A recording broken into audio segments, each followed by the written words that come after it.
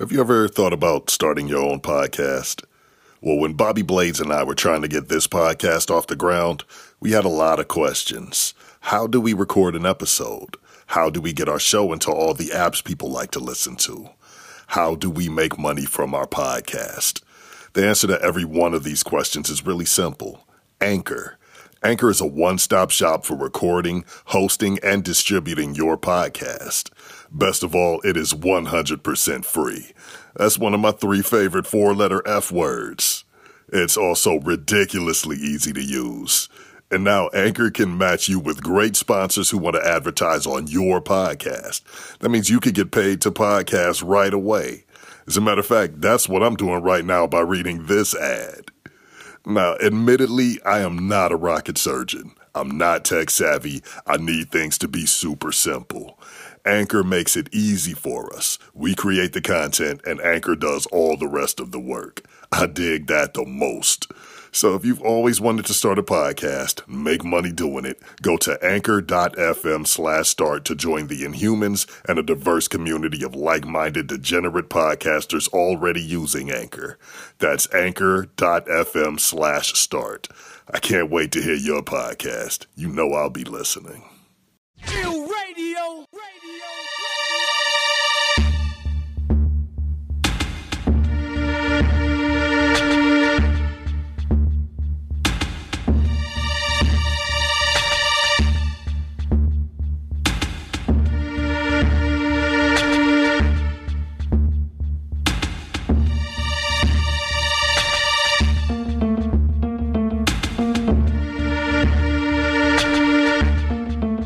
Welcome to the weird and mysterious world of the Inhuman Experience, a paranormal podcast where we explore the strange and unexplained.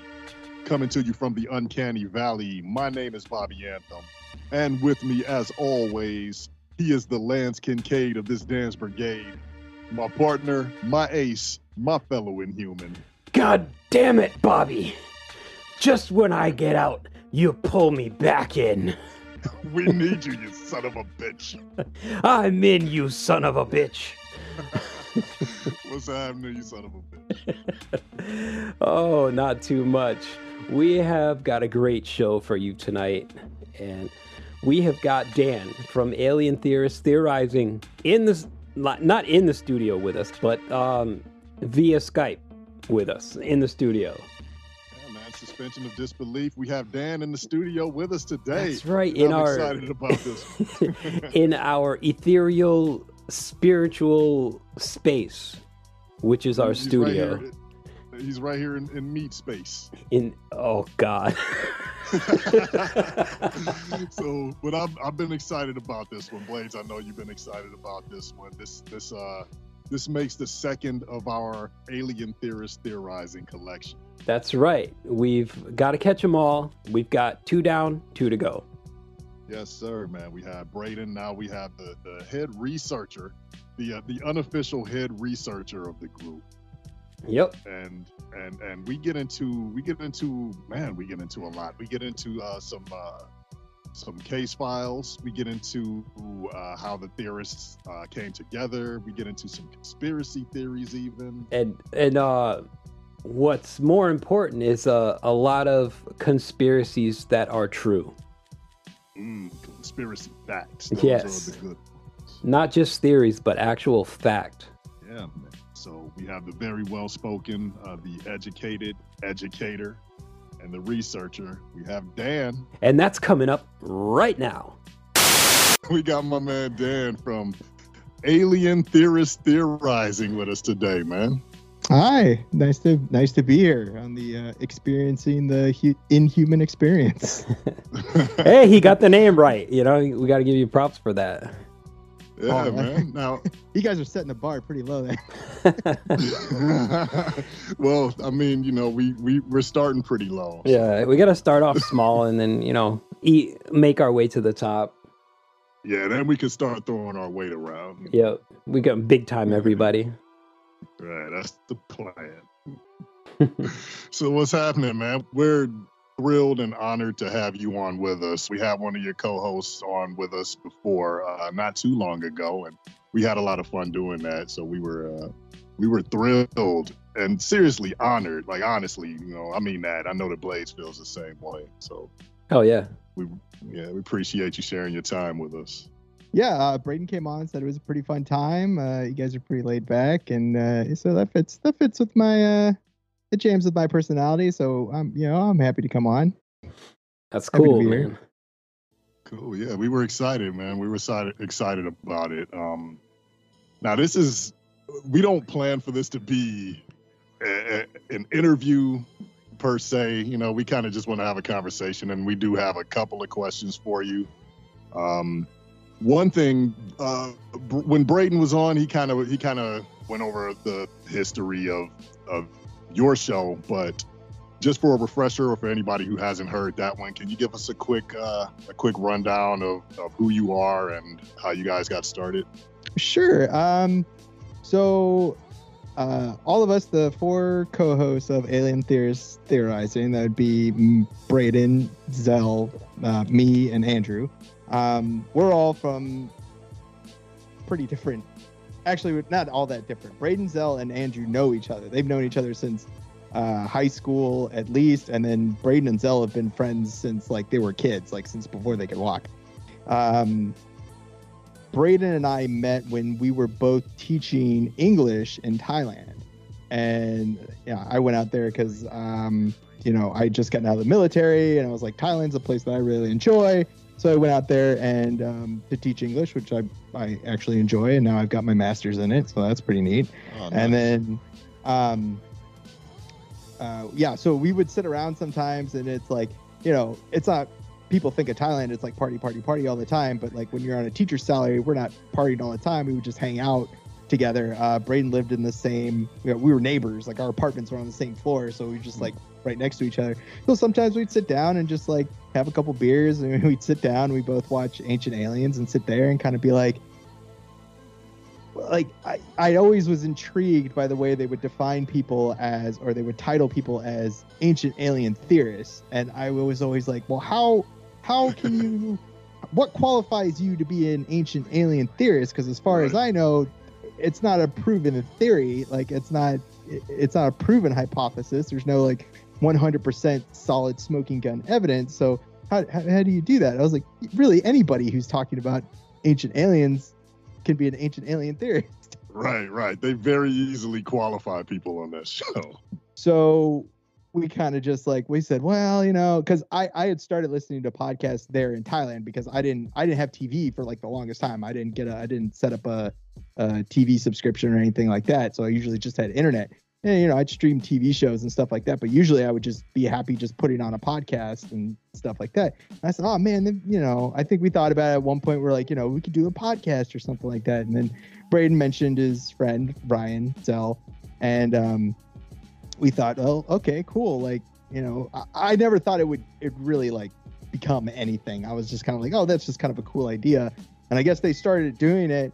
And then I kind of had told Braden at one point before where I was like, he asked me for topics or something. I said, oh, well, I always think like for alien theorists, if you want to talk about aliens or like something that kind of loops all the conspiracies all together, then I was like, you can't get any better than Operation High Jump. And I said, oh, okay. So, he's like, why don't you come on and talk about Operation High Jump? And I was like, oh, okay, cool. I was like, Operation High Jump's cool. Conspiracy theory loops in, World War II, Nazis, UFOs, secret bases. It loops, it kind of, lumps all that stuff together. So we were like, so he had me come on. I did my research, and which I'm, I guess that's a skill I'm pretty good at. And so I brought on there and had the topic, and they're like, we should just keep doing this. I was like, okay, well, we keep doing it. It's something we enjoy, and now here we are. Here we are, like 3 years later or something, like doing it, and hanging out with, going to Alien Con and hanging out with Nick Pope and Hugh Newman in the talent room, and we're like, sitting across the table from George Knapp and all his stuff, and we're just like, wow, this is really weird. Yeah, man, you're legit, you're official, We always freak out when we go to these like we go to conventions and stuff. We go to Alien Con and things like that. I know we went to our first Alien Con, and I hopped up there to ask some question to the Ancient Aliens panel, and like I said, "Oh yeah, I'm Dan from Ancient Aliens," and there was like people like yelling in the back, like "Woo!" Right. Like, not just Ray Denzel and all them, but like, other people. And they were like, "Yeah, I would listen to you guys. Can you like sign our stuff?" And I was like, "Wow, that's weird." Man, I'm sure that felt good though. It's a weird feeling, you know, for someone who like me, he's in education. Honestly, sometimes it's like just anxiety because it's like, God damn, I don't want to say the wrong thing. Like, Right. You know. But yeah, it's been a wild ride, and yeah, we'll keep doing what we do. We enjoy doing it, so here we are. Oh yeah, that's awesome, man. It seems to me that you're growing all the time, you know. Yeah, it seems that way, which is always really weird to us. Like we keep getting new people come all the time. We get messages like pretty much like we get 2 or 3 a week and say, "Hey, I just found out your podcast," and it's a lot of. I think a lot of it has to do with just kind of the way that work culture is now. People working the long shifts, the early hour shifts, and all that stuff, and they get on. And now with the kind of the evolution and proliferation of podcast culture, you just kind of have. There's always podcasts out there for whatever, and we just happen to churn out stuff that people enjoy listening to. So I'm super happy about it, and we're all super happy about it that people like to listen to us. You know, either get moderately drunk and talk and ramble on about our ideas about how the universe works or how aliens are, controlling our brainwaves or something like that. Blade, you had something? No, I was just saying, like, I hope you guys keep it up, continue on. Yeah, we'll keep doing it. Yeah. 2020 is going to be a big year, so like look out to that. We've been like pretty busy the last couple weeks or stuff because we've gotten people coming and calling us to go to. We got a thing about Contact in the Desert, like they kind of want us to go there and give us press passes and stuff, and we've been talking to them. We don't know if we're going to do that. We got in contact with a guy, Daniel Kraus, who's a New York Times bestselling author. He wrote the novelizations for Guillermo del Toro's The Shape of Water. Oh, and nice. also the novelization for his Troll Hunters series, which is a series on Netflix and stuff. But yeah, we sometimes we get these emails from people. We're like, who are these people? And you go look up and you're like, what? They want to come on our show? What? So Amazing. yeah, so it's gonna be a wild year. There's a couple little. There's probably gonna be a couple changes coming to the podcast. Not much, no big changes. We're still who we are, and we still enjoy what we're doing, which is like the biggest. That's kind of the biggest thing when you're doing these kinds of things. Just keep enjoying doing what you're doing. Yeah, and with all those people wanting to come on your show, that's how you know that you've reached like top tier right there. Well, yeah, that's what we hear. People not all the time, but we get emails from people trying to push their books or stuff like that, which is kind of like, I'm sure, podcasts are a great way to kind of be like, oh yeah, check out my book or stuff like that. And we've, some authors, like the last one we had on, Mike Rothschild, like we had him come on. Like I actively went out and looked for him. Like I saw some articles he had written, and I was like, oh, that's kind of interesting. And I want him to see if we could get him on. We contacted him through Twitter, and he said, yeah, sure, I'll come on. And I am always kind of want to know, like, when people, like, they say, because I'm pretty sure, like, most of the people who have come on our podcast, like, they never listen to our show. And I'm like, do you guys go listen to our show before we come on? Or, Right. like, do you think we take some of this stuff, like, super seriously? Because sometimes people come on and it's like, they'll start talking about stuff and we're like, we are not on board with this. Yeah, like the episode I keep coming back to was like with the Flat Earth guys, the first one. Like they were totally into it, and they thought that maybe you guys would be into it too, but you just weren't really feeling it. Yeah, I remember them. I remember when Zell said he booked these Flat Earther guys who he was bringing them on the show, and I flat out told Braden and Zell, I was like, I'm not going to be on that one. I told him I'm not going on that one. I was like, I don't want to do it. I don't want to talk to these guys. it's not going to be a productive conversation, and it's just going to be me like, I within our group, I think I've earned the biggest title of like asshole skeptic most of the time.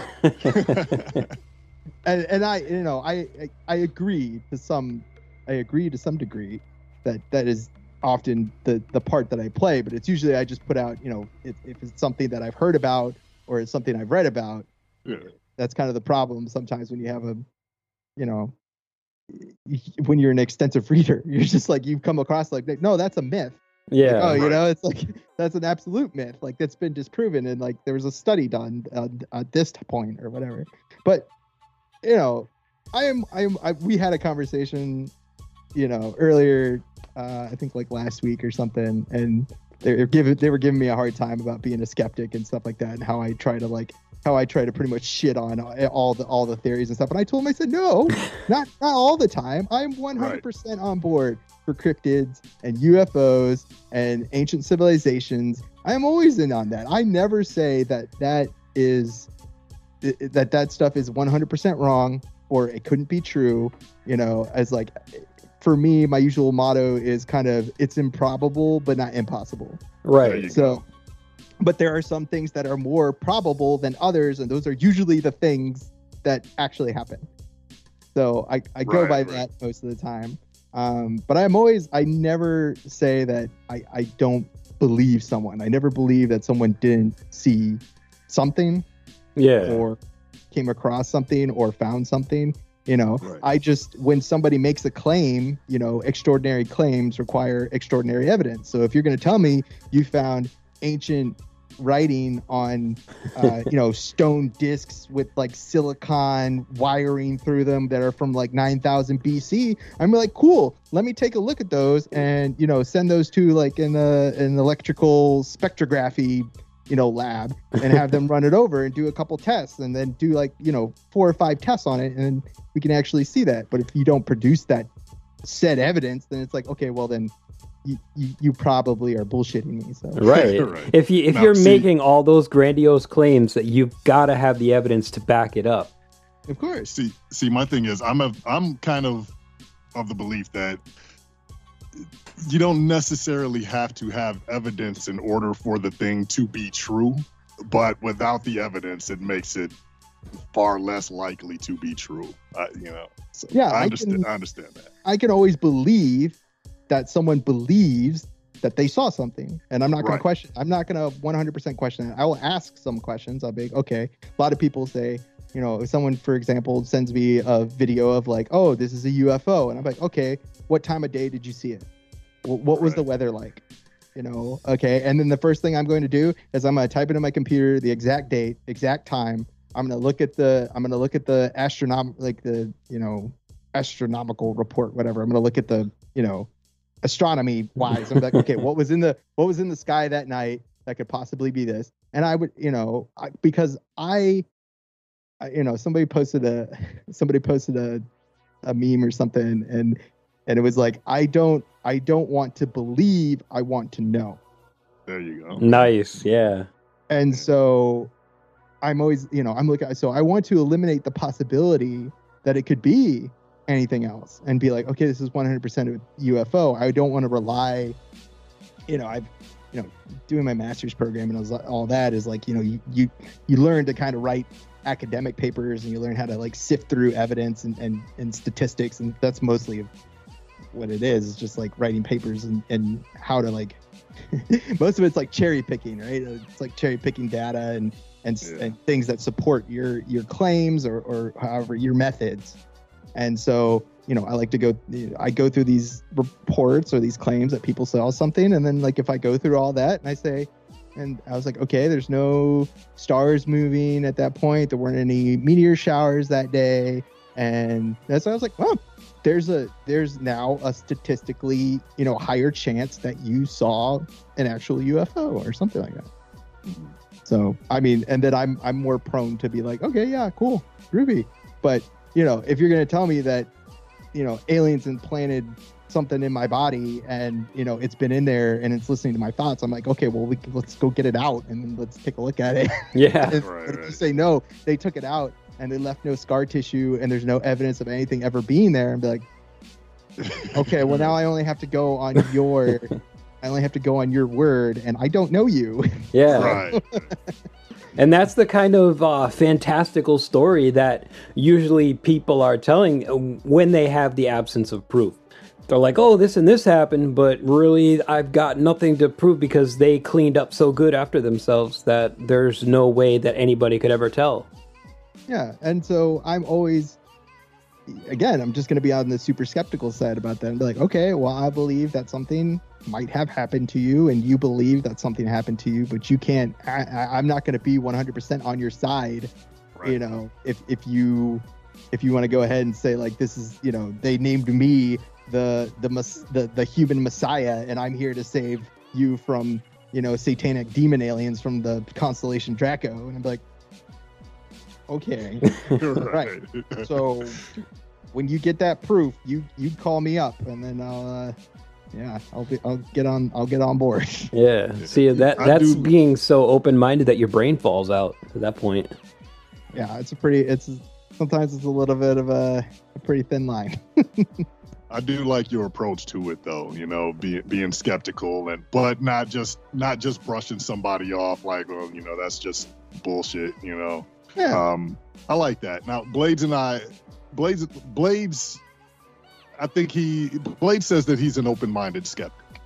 I think that's cool. Absolutely. I'm more of I think I would say, what would you say, Blades? Like a hopeful skeptic? Yeah, because you're a little less skeptical than I am. Like, I'm pretty much skeptical about everything, but it is fun to play around with all these, all of these beliefs that people hold.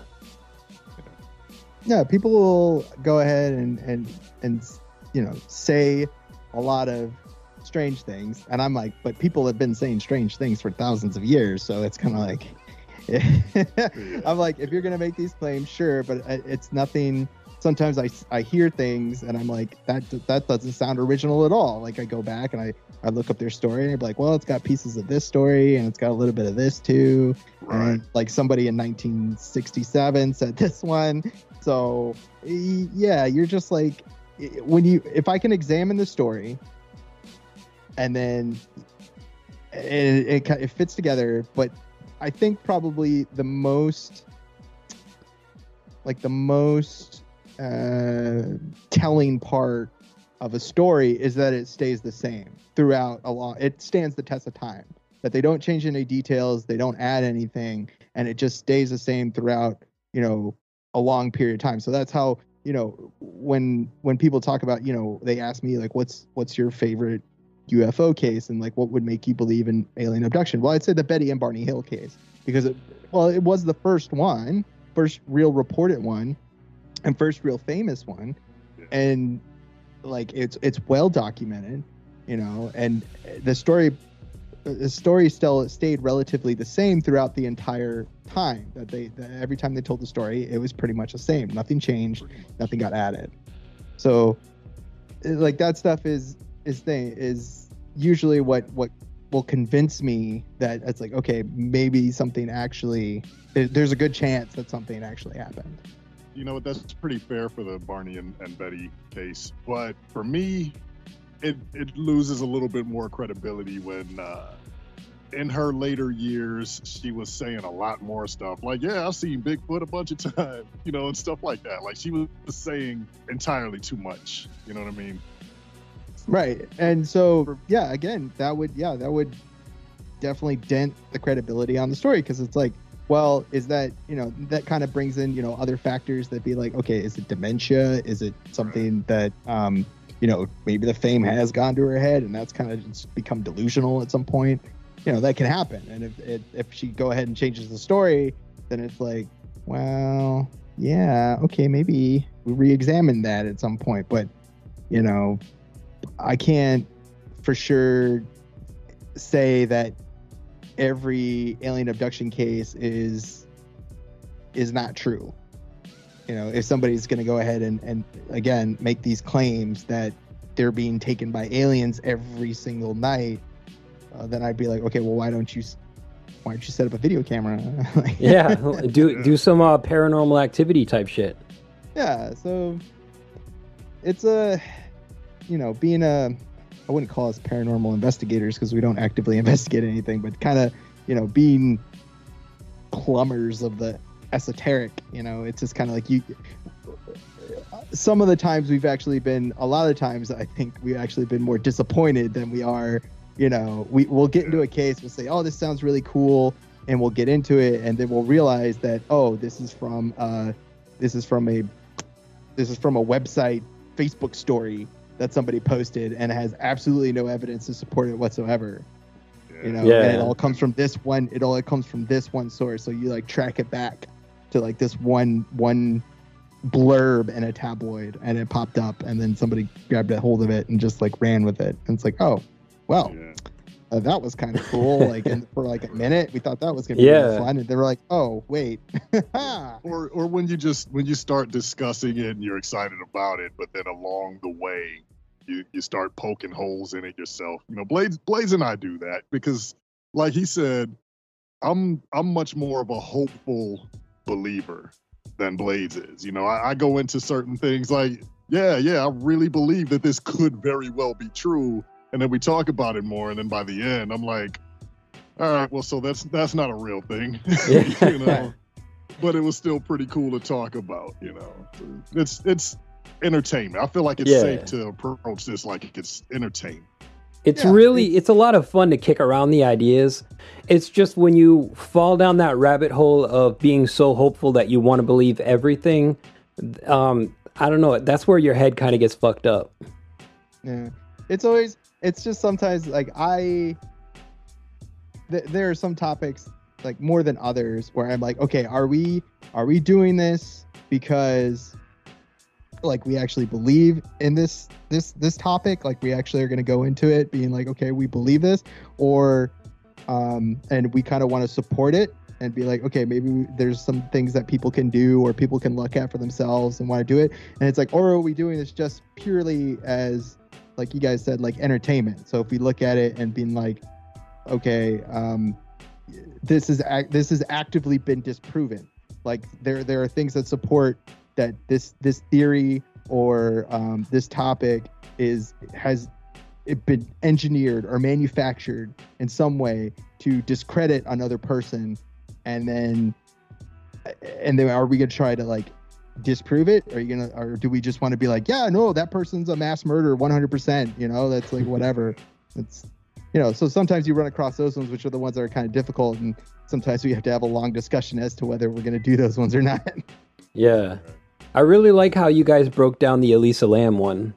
I mean, that was just a really frightening case, but you didn't add the element of suspense and horror to it. It kind of went along with it. But then as it came near the end, you were dropping like all these logical explanations, and it kind of took away like a lot of the mystery that was being talked about in the first part of the episode. Yeah, I mean, mainly, like, that's how I like to approach the things. Is like these are extraordinary. Again, these are extraordinary claims, extraordinary events. People seeing things, people reporting things like that. And like, I like the idea of UFOs. I like the idea of extraterrestrials. And I love the idea of Bigfoot or cryptids or anything like that. I was like, I've never 100% said that, those things don't exist, and these people that are seeing these things are crazy. I'm not going to say that, of course.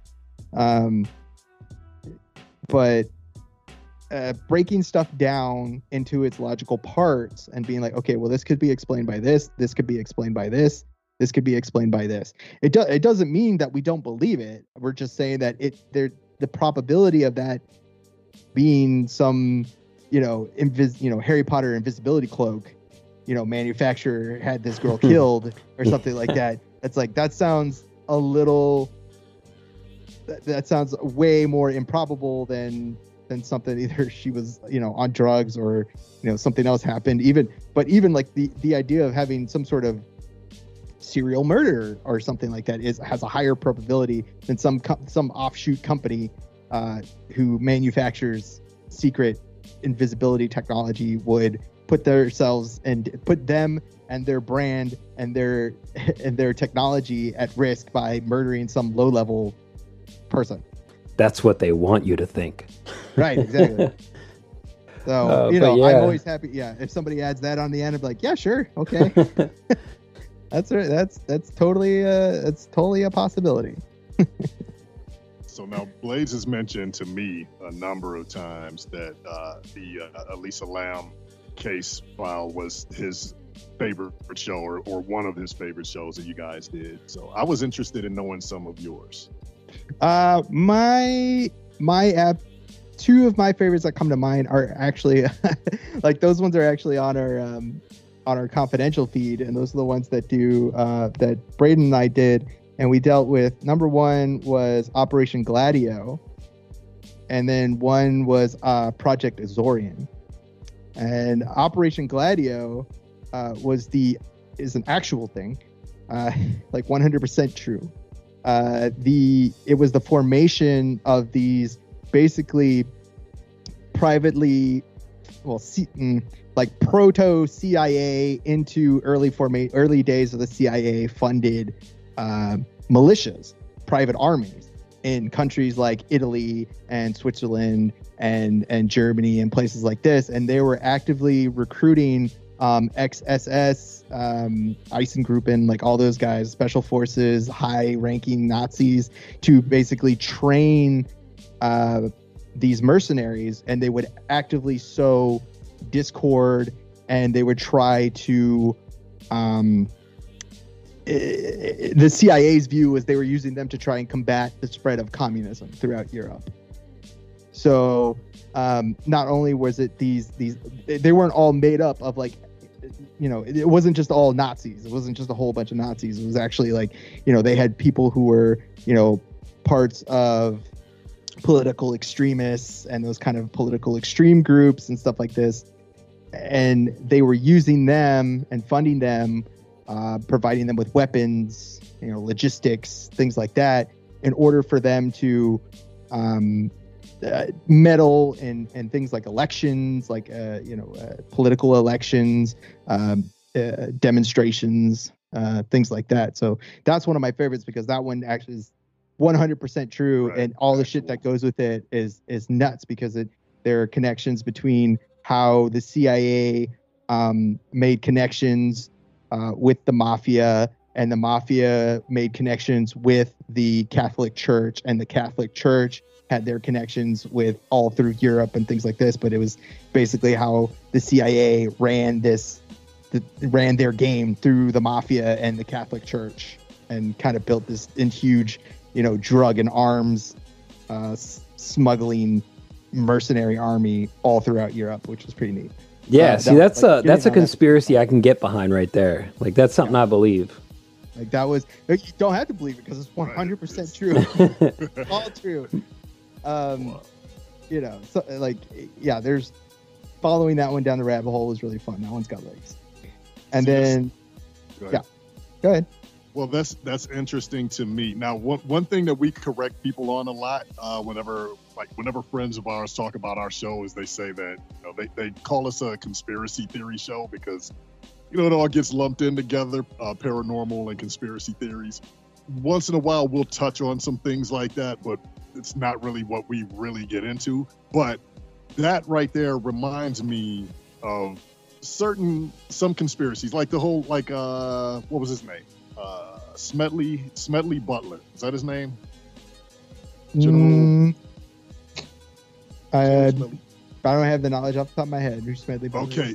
That's something that you should look into. I don't want to really get into it right now because I'll mess it all up. I've had some pretty bad head injuries, so I can't really go off of memory. But it's an actual conspiracy. It's not a theory. It's something that the lid was blown off. Giants of industry and some pretty major political figures. Well, not really political, but pretty much heads of industry, people with lots of money and influence, decided at one point that they just wanted to overthrow the government. They wanted to just take over. So they approached I think it was a general. I might be messing up his name, but something tells me. No, I'm pulling up Smedley Darlington Butler. There you go. Yes. Yes. Mhm. If you guys haven't gotten into that, I feel like that's something interesting to talk about. That's another one that's 100% true. Absolutely happened. Yeah, You don't what hear is this? much He was about involved in a controversy known as the business plot. And so, yeah, it would, like you said, no, you got it right. So it's a congressional committee of wealthy industrialists who wanted to overthrow the government and basically a military coup within the United States. it. Yeah. So Sounds fun. That's a different. I would not be surprised if that is on somebody took that and has some alternate history novel up about how the rise of fascism in the United States at that point. I could see that happening. That would be interesting. Would be Cool. very interesting. Now, do you know that reminds me right there? I'm going off into a little something else, but that what you just said reminds me that. Dan, did you ever watch V? I've watched like the first 2 episodes or so, and then I didn't really catch the rest of it. But yeah, I know of it. The original or the remake? Yeah, I was just The about to remake ask one, that. remake Yeah. one, the most recent one. I remember watching that. Oh, okay. I don't know how old you are. I'm not gonna guess, but well, Blades and I, we watched the original back in the 80s. You know, we're kids, and I found out that it originally had nothing to do with aliens. It was supposed to be pretty much about a government takeover. But there was supposed to be nothing science fiction about it whatsoever. It was just an alternate history type of thing. But I guess the network or the producers or whoever the money was behind it said, you know what, this is boring. Nobody wants to see this. Where are the aliens? So they added aliens. That's where that came.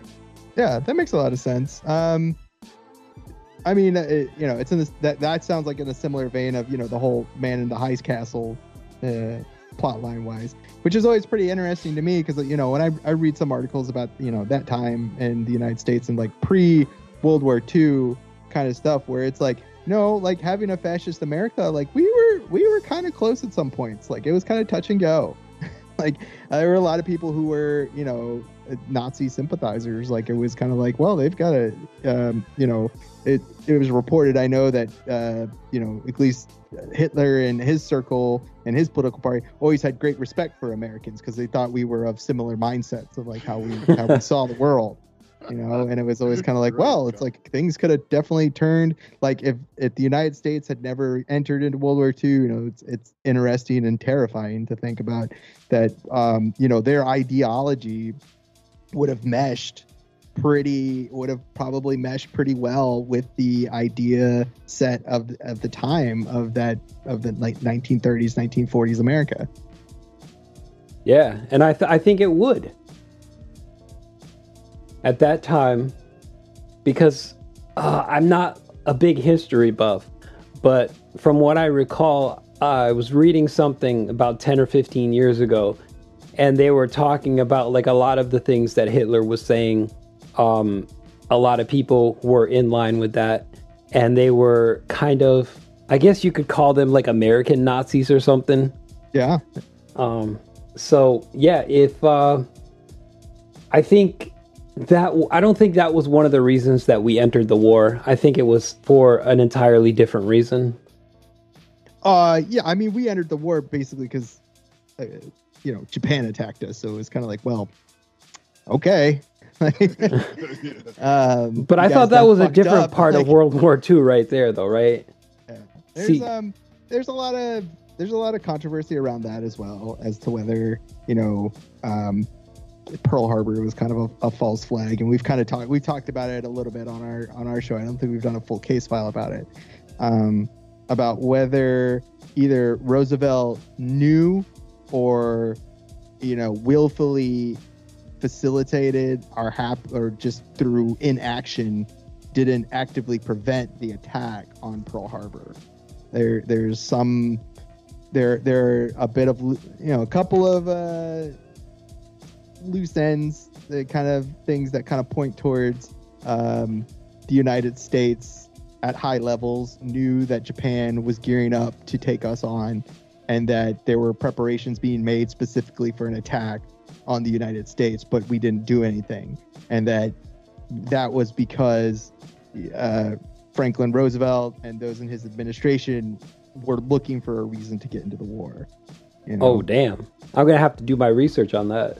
Yeah, there's some pretty convincing stuff out there about that. And I heard about it a long time ago, and I was like, you know what, that kind of would kind of make sense, because it's not like it hasn't been kind of done before, where it's like there was an event and it got us into the war. You know, there's the Spanish-American War, and like World War One and those things, and it's just like, well, like, yeah, maybe that was something else, because I've heard that the ships that were the fleet that was harbored at Pearl Harbor, necessarily the ones that were actually hit were actually out of date battleships, like battleships that either due to be scrapped, or they were going to be mothballed, or they were going to be decommissioned sometime in the near future. And that there was a smaller part of the fleet that was on maneuvers on the other side of the island that day. They had been scheduled to be put out, and those were the more like important ones, like aircraft carriers, or the more relatively advanced part of the fleet that, you know, you wouldn't want to lose if you were going to go to war at that time. Even though like they sunk all those battleships and things in Pearl Harbor, you know, with our, you know, it wasn't to us. It technically wouldn't be that big a deal because we had the resources and the manpower, and we were, you know, by the time like a couple of years later, you're churning out ships like every couple weeks, you out a new ship. So there's that. So whether that's true or not, you know, you have to look at the evidence. It's a historical event, so as you just take it, they're like, maybe that could have happened. Maybe that could have happened. Right. Now, was there radar back then? They did have radar back then, like a little bit. There was like a radar. I believe there's a radar station, at least one on the things. But even if you had radar, it's not like you pick it up, because they could call it in. But even then, like, you wouldn't have been able to move those ships. Oh, okay. Yeah, that's what I was wondering. You didn't know that fleet was coming if you didn't pick them up, because I think it's reported that the Japanese were ordered to like strict radio silence, so it wasn't like you're going to pick them up if you weren't looking for the radio frequencies, or if you weren't scanning the radio frequencies looking for them. You weren't going to just turn it up, and even if you did hear Japanese, you wouldn't know what was happening. So if nobody told them that, the radar is only good for up to probably a couple miles and not that far. Like, I don't think we had super advanced radar technology at that point, or even before that, because we talked about the whole Battle of LA, and that was a whole deal, and where the radar that they had back then, I read up on it, and it was like we had really outdated radar technology. We hadn't been really developing that part of our arsenal at that point. So, you know, if they picked up planes, first they'd have to identify it. They'd have to call it in, be like, okay, you know, figure out what this is. You know, and I was in the military, so even now it's hard to like get things moving any quicker than you would like something to be taken care of. So I could see them being like, hey, what is that on the radar? Like, that's not supposed to be there. And then waiting a minute to be like, okay, maybe it's a bird, or maybe it's one of our own planes or something like that. So, you know, then, oh shit, there's like 100 of them, and then it's like, oh, we're fucked. So, you know, so yeah, even if they did have radar, probably wouldn't have seen it till it was too late. Yeah, even if it did ping on the radar, that it would just be nothing they could do about it. Yeah, at that point it's already too late. You're just like, just call in and try to, you know, prevent as much, or at least throw as much flak back into the air as you can. But it wasn't really anything you do, especially if those ships were in dock. It's not like they can move them, because, you know, I know just from the ship that I worked on was like, it takes like 2 days to get that thing moving. Like you gotta get everything going the first day, and then you got to get everything moving like the second day to actually pull it out. So it's like, and that ship was from like the 60s, so it's like, I can't imagine what it was like using one of these battleships, like getting them to go. So good point. It's a fun little one to there's a lot of stuff to go on for that one. So it's a good one to look into. Yeah, but I can go off topic there. That's all right. Cool, it's kind of par for the course here. But that was really cool and actually enlightening, some things that I hadn't thought about before. So yeah, that was really cool. I always enjoy historical conspiracies, mostly like those ones that kind of, these ones do have legs, or there are actual testimony to kind of prove this. There's a lot of weird stuff about that one, which are really fun. So that kind of brings me to my second favorite one, is probably Project Exorian, which was the secret CIA operation that they pretty much co-opted the help of Howard Hughes to build an entirely new type of ship to go and recover a sunken Russian nuclear sub. And that was a pretty cool one, because it was like 100% super neato. Like, they built the ship all in like total secrecy. They built like a special it was like a special underwater dock. It's not underwater docks, like a floating dock facility that they could kind of hide the ship in. Like, they took all the parts and they assembled it within complete secrecy, so they could put it all together and test out the retrieval things. They made up this whole elaborate story about they were going to take the ship out and it was going to be used for mining. What was it? It wasn't zinc. It was some sort of mineral. I can't remember. It's not zinc, but they were looking for some sort of mineral deposits on the bottom of the ocean that were really important. I can't remember off the top of my head right now, but that was their cover story for it. And they were like, yeah, we're going to take it out there. But it was because the CIA knew that this specific Russian submarine had sunk and that the Russians couldn't find it. It ended up sinking in an area where the Russians had like kind of lost contact with it, so it kind of moved. So that the CIA had been monitoring the retrieval operations and knew that the Russians couldn't find it. So they said, but they knew where it was. So they got this whole, elaborate scheme going where they built this. They basically built a whole new ship. It's called I think it's called the Hughes Explorer. They still use it because it was relatively advanced at the time. And they wanted to retrieve this ship. They wanted to retrieve this sub because they knew that it had Russian-designed nuclear missiles aboard. And they wanted to get them and take a look at them. And that's why they had to go get it. So they built this entirely new retrieval mechanism. It was basically like a giant claw, giant like grabby claw type deal. But it's absolutely cool. Like there's a documentary on Amazon about it, and it's mind blowing. You're just like, what? Really? Like, they put all these people on there, and like the crew had no idea what they were doing until like the day they got there. Like they got to what they were doing, kept it totally in the dark, had to operate. They were telling engineers like, we need you to design this. And they're like, well, what's it for? Because we kind of need to know, like, what kind of metals do we need to use? What type of materials? What are the stresses? And they're like, we can't tell you that. Just do it. Like, so okay. They compartmentalized everything. Yeah, and it's just like it's a really neat story, and it's just like, yeah, that was a real, I guess you could say, military cover up or secret operation and things like that. But it was really eye-opening and really, really telling for the time. But it's a great story. So those are probably my two favorite ones, because it's like those stuff actually happened, and like, right. Yeah.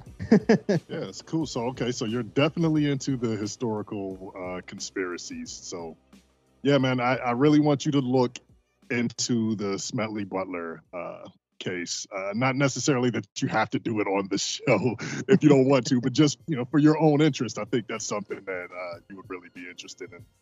Definitely. It sounds like something right up my alley, so I will check that out for sure. Cool, man. Yeah. So so we're gonna go ahead and wrap this part up. But before we do, I have one more question for you. Sure. One last question. All right. F, marry, kill Andrew Zell Braden. Go. F, marry, kill. Let's see. Probably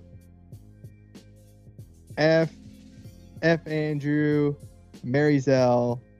I have to kill Braden because he comes number one. Then who will be? No, wait. Oh shit! I just forgot the numbers here. No, well, that would make Andrew. No, that would make Andrew number one theorist on our poll. Somebody posted a fantastic poll, and it was like, "Who's your favorite theorist?" It was like 1, Braden, 2, Andrew, 3, me, and then Selvus for it. Oh, It was pretty rough. Oh man. So put him in that order. But it's like, no, yeah, probably still kill Braden because his head's getting a little too big from being up in there. You're getting a little full of yourself, Braden. Braden, Dan is coming for you. We coming for you, Braden. One spot away from number one theorist on the show. Yeah. Cool. Now, who does right. most of the research? I just want to know that. Is it you who do like a lot of the research, or do you guys kind of split it up? We all do our own types of research. It's kind of the roles kind of evolved over the things. Like sometimes some of us don't get a chance to. We're busy and like we don't get a chance to research or something like that. But usually it's me who comes in with the most stuff. But everybody has something to contribute. They always bring in stuff that I'm like, I didn't read that, but that's cool. Like I didn't hear about that. That's neat. So, but we've started kind of like putting our group notes together. We're getting better at it. That's cool. It's a process.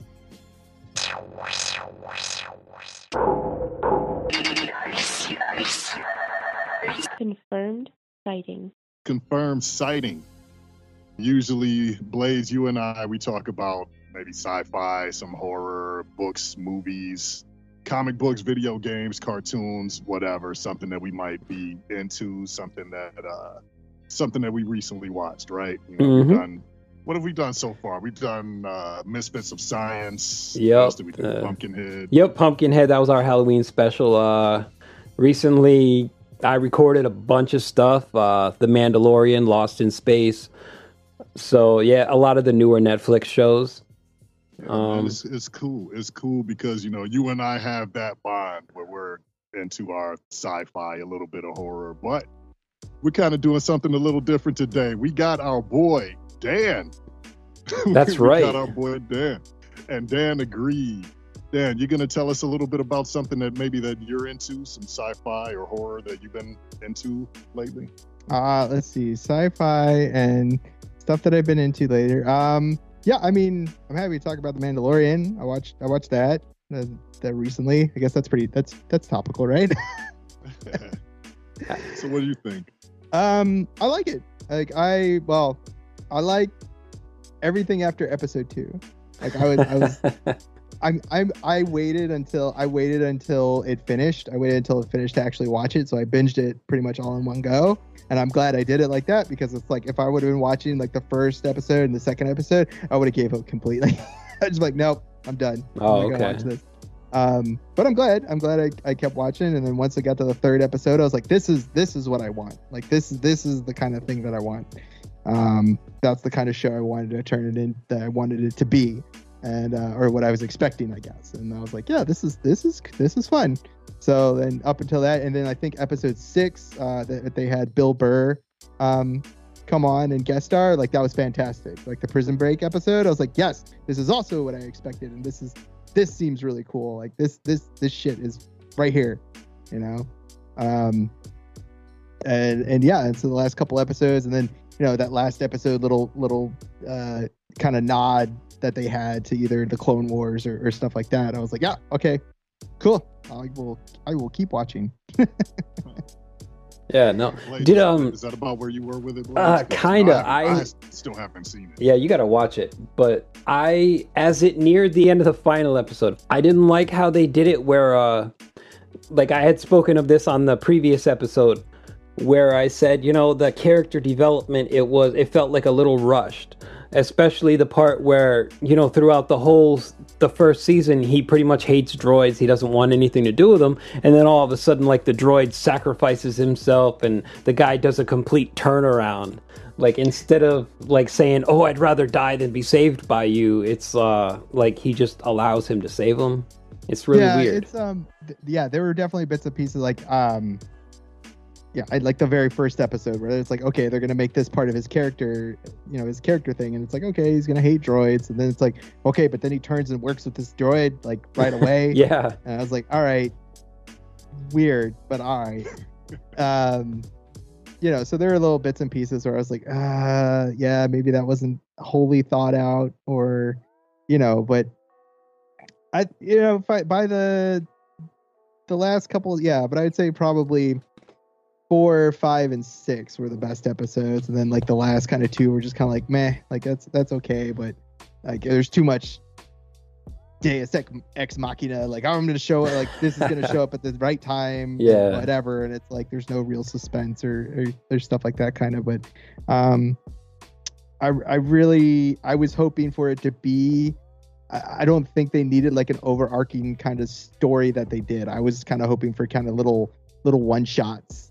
All standalone episodes, just going out and doing cool shit. Yeah, and I'm perfectly fine with that. Like, either kind of like Supernatural back when they didn't have like all of their kind of through story that they used to have. They were just being like going out, dealing with situations, like freaking Scooby Doo.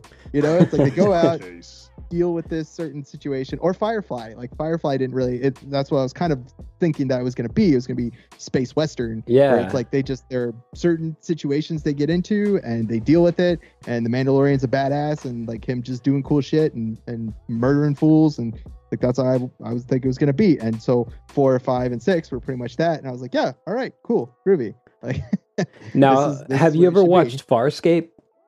Yeah, I've watched Farscape. I really like that show. I love that show. The Prison Break episode on Mandalorian reminded me of one of the Prison Break episodes from Farscape. Yeah, it definitely followed like the Prison Break formula of that kind of thing going on, and they're gonna turn on Mando or whatever, and it's just kind of like it just follows that. Some stuff seems kind of played out, but I thought they did a really good job of it. I thought like the characters that are on the thing made you dislike them enough to be like, okay, yeah, this is cool. Like, yeah, these are some shady fuckers. Like, yep, exactly. And Mando's not this. I guess he's not.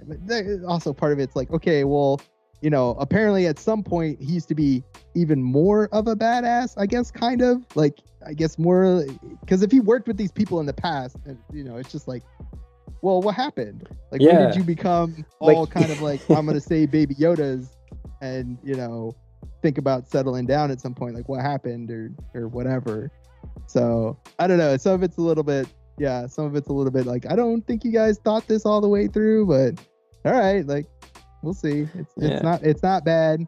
Like I said, I thought the first 2 episodes were kind of dumb. I thought you could, if you just skip past those 2, I feel like you wouldn't miss anything. No, probably not. So that's whatever, but that's me. I think Zell has described me as a Star Wars snob, and I tend to agree with him. I'm like, yeah. I was gonna ask how into you are Star Wars. I like Star Wars. Did I like the new trilogy? No, I hated it. I thought it was bad, but not because like I thought it was just objectively bad. Like I was like, the story wasn't any good. None of the characters are good, and like even in the basic character writing class, like you go back to like 6th grade English about writing a story, and it's like none of these characters are fleshed out, well-rounded, any of that. Not compelling at all. Yeah, you don't get a chance to care about the characters. Yeah. So, and I think that's the whole problem with a lot of people have said, that it was just is a problem of vision. It was like George Lucas is a great big picture guy, and like when he has an overarching vision, he's got it. And when he hands it over to directors who know how to kind of bring that to the screen, like they did in Empire Strikes Back, he was like, George Lucas wasn't the director, but he knew what where the story needed to go. He knew what they needed to tell the story, and the director is like, I'm gonna put that on screen, and he was good at doing it. So it's like when that happens, it works. When you've got like 3 different directors that have no idea whose story it is, and they're not pulling from any source material, they're not pulling from any expanded universe stuff, which they could have 100%, because once the story gets to like the final story, I was like, dude, there's tons of source material they could have pulled out for any of the dumb revelations they had at the end. I was like, okay. I was like, you could have put in tons of other things from the expanded universe that would have made way more sense than what you're trying to feed us. Right. So, I don't want to be spoilery or anything. So I don't know. I refuse to watch the final episode of Star Wars. Yeah, I've not gone to see it. All I wanted, I'll admit, I read the Wikipedia plot synopsis. That's all I want to know, because I want to know, how are they going to put out this dumpster fire? Like, how are they going to finish it? So that's all I wanted to know. And then I learned that, and I was like, wow, I'm super glad I didn't pay $12 to go see that in the theater. Yeah, I didn't feel compelled to watch any of the final three, honestly. I watched the first of the final three, and I said, yeah, you know what, I'm all set. Yeah, but I would suggest, if anybody needs more Star Wars, go read the comic books. Go read the most recent run of Star Wars and most recent run of Darth Vader series. Like, those are fucking phenomenal. Even Dr. Aphra, which they're turning into a series, it has a comic book series.